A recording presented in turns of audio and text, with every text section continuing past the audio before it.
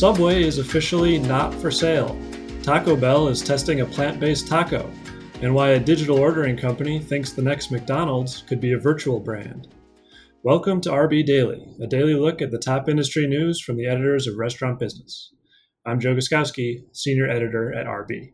And I'm Heather Lally, Senior Editor at RB.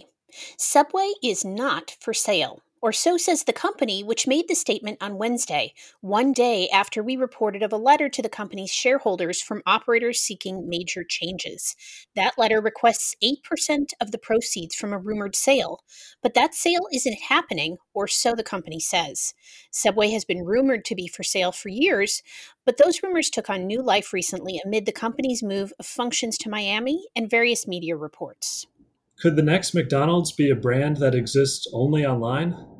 Alex Cantor thinks so. The CEO of Ordermark, which has its own roster of delivery-only virtual concepts, believes the pandemic has changed people's behavior enough to support the continued growth of brands like Hotbox by Wiz, Crave Burger, and others.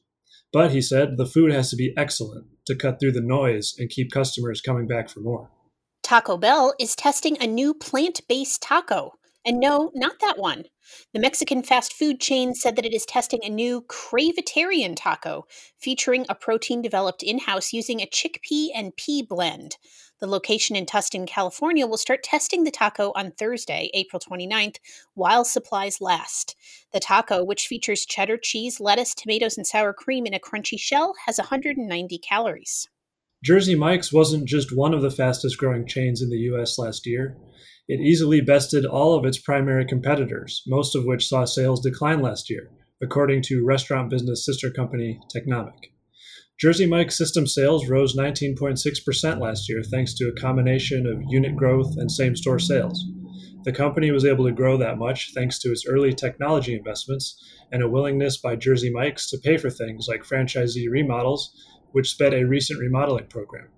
Some restaurant operators are getting an incentive to offer paid time off for employees to get vaccinated. President Joe Biden on Wednesday announced a tax credit for small and medium-sized businesses to offer vaccine-related paid leave. The tax credit will offset the costs of giving workers paid time off to get their inoculations, as well as time off to recuperate from any potential side effects. Newly public chain BurgerFi has fallen out of compliance with NASDAQ.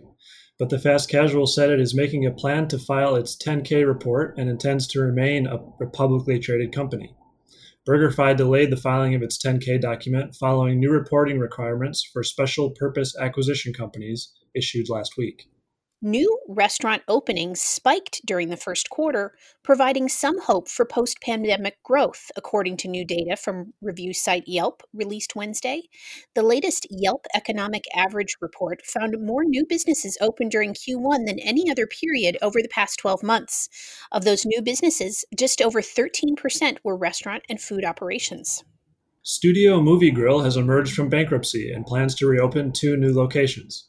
The Dallas-based operator of full restaurant menu movie theaters had its reorganization plan approved last month and now operates 17 locations in 5 states. It plans to reopen 2 more locations by May 27th. In addition, longtime CFO Ted Croft was named the chain's CEO. Digital order integrator Deliverect raised $65 million. The Belgian company makes software that streamlines incoming orders into a single device, eliminating the need for multiple tablets and manual entry. It has about 10,000 clients worldwide, from large chains to mom and pops, and has seen massive growth in the past year. And that should do it for today's RB Daily, your daily dose of the most important news of the day from the editors of Restaurant Business. Find us every weekday wherever you get your podcasts. I'm Joe Guskowski. And I'm Heather Lally. Have a great day.